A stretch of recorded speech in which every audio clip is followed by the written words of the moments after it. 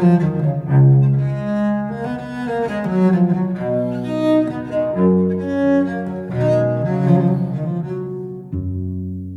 to Getting Through It, where we're here to help you get through it. I'm John Boeri, and as always, I'm with the never twisted Dr. Lucy Jones. Today's episode is sponsored in part by SoCalGas, who is committed to building resilience in the communities it serves. We also thank our individual supporters who help underwrite the work of the Dr. Lucy Jones Center for Science and Society. They do this through Patreon. Would you consider sponsoring this podcast for as little as $5 per month? Because your support enables us to serve even more communities. Before the end of the year, simply go to patreon.com, that's patreon.com, and search Dr. Lucy Jones. We appreciate your support. Now, let's get to it. This week, we've been reminded how powerful and deadly tornadoes are. At the time of this recording, authorities are still working to understand the impact, death, and devastation from tornadoes that hit Kentucky and the U.S. South this past weekend.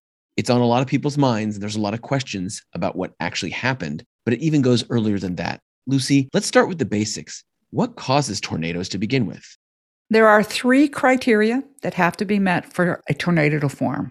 First, you need to have cold air meeting hot air to form a thunderstorm. Second, you need enough currents within that thunderstorm to become what's called a supercell thunderstorm, meaning the winds are really moving around. And third, you need wind shear, different wind directions at different elevations that can push the spin in the thundercloud down to the ground. Pretty simple physics. So with that basic knowledge, why do we have something called Tornado Alley, or that I've heard about as Tornado Alley here in the US? Let's start with what I said was the first condition, cold air meeting hot air.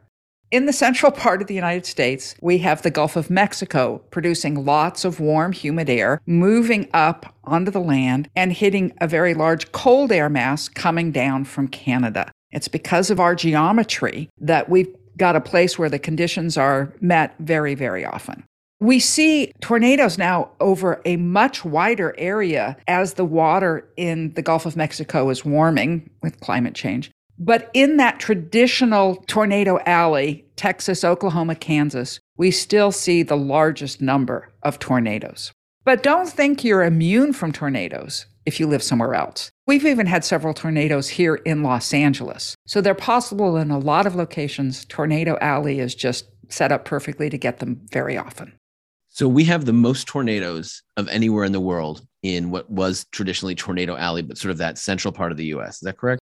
Yep, that's right. We have about 10 times as many as what's seen elsewhere in the world. So it's not surprising that we see devastating tornadoes on a regular basis. So here we go, another negative superlative for the US, most tornadoes.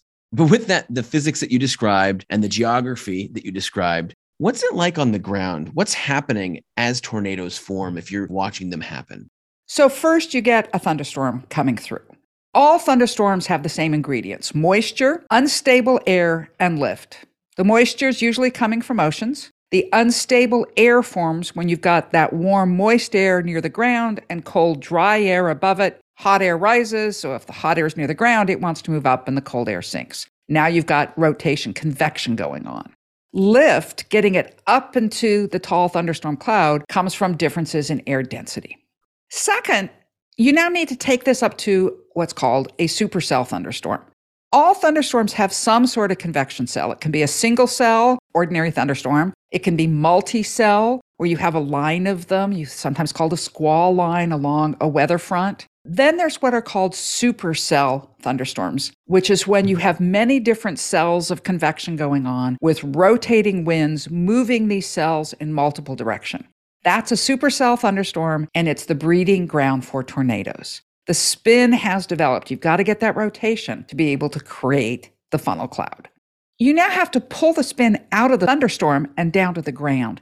And for this, you need what's called wind shear. Winds at different altitudes blowing in different directions or at different speeds. That's what helps create the spinning column of air. And it starts out horizontal, but it can easily go vertical and drop down out of the cloud. When it touches the ground, it's a tornado and a big problem for anything in its path. It's a much more vivid description than I've ever heard for a tornado. I appreciate that. As I think about that, as we've talked before on this podcast and in other conversations, we've talked about how weather events in 2021 and into the near future are becoming more intense and more frequent because of climate change. And you mentioned earlier, the warming of the Gulf of Mexico creates a wider swath for that, quote, tornado alley. How's that playing out, though, as it relates to tornado season? Here we are in the second week of December talking about devastating tornadoes. How is that play compared to the past? The changing of the timing of tornadoes does seem to be happening because of climate change. You need that warm air in the Gulf of Mexico, and decades ago, it would have cooled off by this time of year and not be such a source. Now that it's warmer, it's staying warmer, it's really still very hot this winter, and that's feeding the creation of tornadoes even in December, which traditionally wouldn't have happened. However, the overall number and intensity of tornadoes and the relationship of that to climate change is not very clear, much less so than some of the other meteorological phenomena. It's interesting. We aren't seeing a big increase in the number so far of tornadoes, but we are seeing an increase in what are called tornado outbreaks. What's a tornado outbreak? That's a period of 1 to several days with at least 6 tornadoes that are at least 1 on the Fujita scale, which is like the hurricane scale, right, to describe the size of them. Because the number is not up so much, it also means we have more tornado-free days. So that's an interesting thing playing out. If you look at it from the point of view of the physics, the increased heat in the atmosphere, and especially in the ocean, makes the creation of the thunderstorms more likely, and therefore sort of the opportunity for tornadoes is clearly up. But there's also some possibility that with increased heat, you actually get a decrease in wind shear, which would mean the actual creation of tornadoes becomes a bit less likely. That might contribute to this increasing concentration of them. So there's fewer times when you get wind shear, but when you have it, you've got the possibility of creating quite a bit more. This is a place where the prediction for what's going to be happening in the future isn't completely clear. But the short answer is we still have potentially devastating thunderstorms. They're not tornadoes, which are much more extreme, but you still have those damaging thunderstorms that could injure people and damage property more frequently. Right. That's absolutely true. Yeah. It's just the knowledge of whether or not that tornado is going to come down from it or not is what's still being studied. Yeah. What do you tell people then when they get a tornado warning? I'm from Los Angeles, as you are. Though they're possible, they're rare. And I don't know if I've ever gotten a tornado warning myself. But when I travel, and I will start traveling again soon, what do I need to know if I hear there's a warning? Okay. When you've reached the point that there's actually a warning being issued for a tornado, your only choice is to protect yourself from the wind. Now, if there's a basement or a cellar, that's obviously the best choice. The tornado can't pick up all of the ground, but you need to have that basement or cellar nearby. I think the thing to remember is that tornadoes tend to kill more people for the amount of damage involved than some other disasters, especially earthquakes. We do much more about destroying property in earthquakes. But when you get to the point of the warning, just like when the earthquake begins to hit, the only thing you do then is think about your life safety because there are actions to take and forget about what's going to be happening to the building.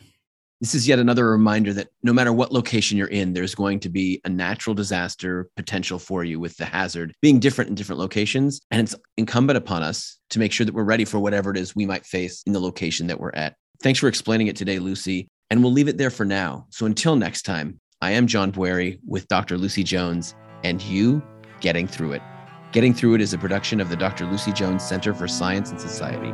Visit us online to get past shows and become a supporter at patreon.com. That's patreon.com and search Dr. Lucy Jones. Our music is performed by Josh Lee, and this closing music is written by our own Dr. Lucy Jones.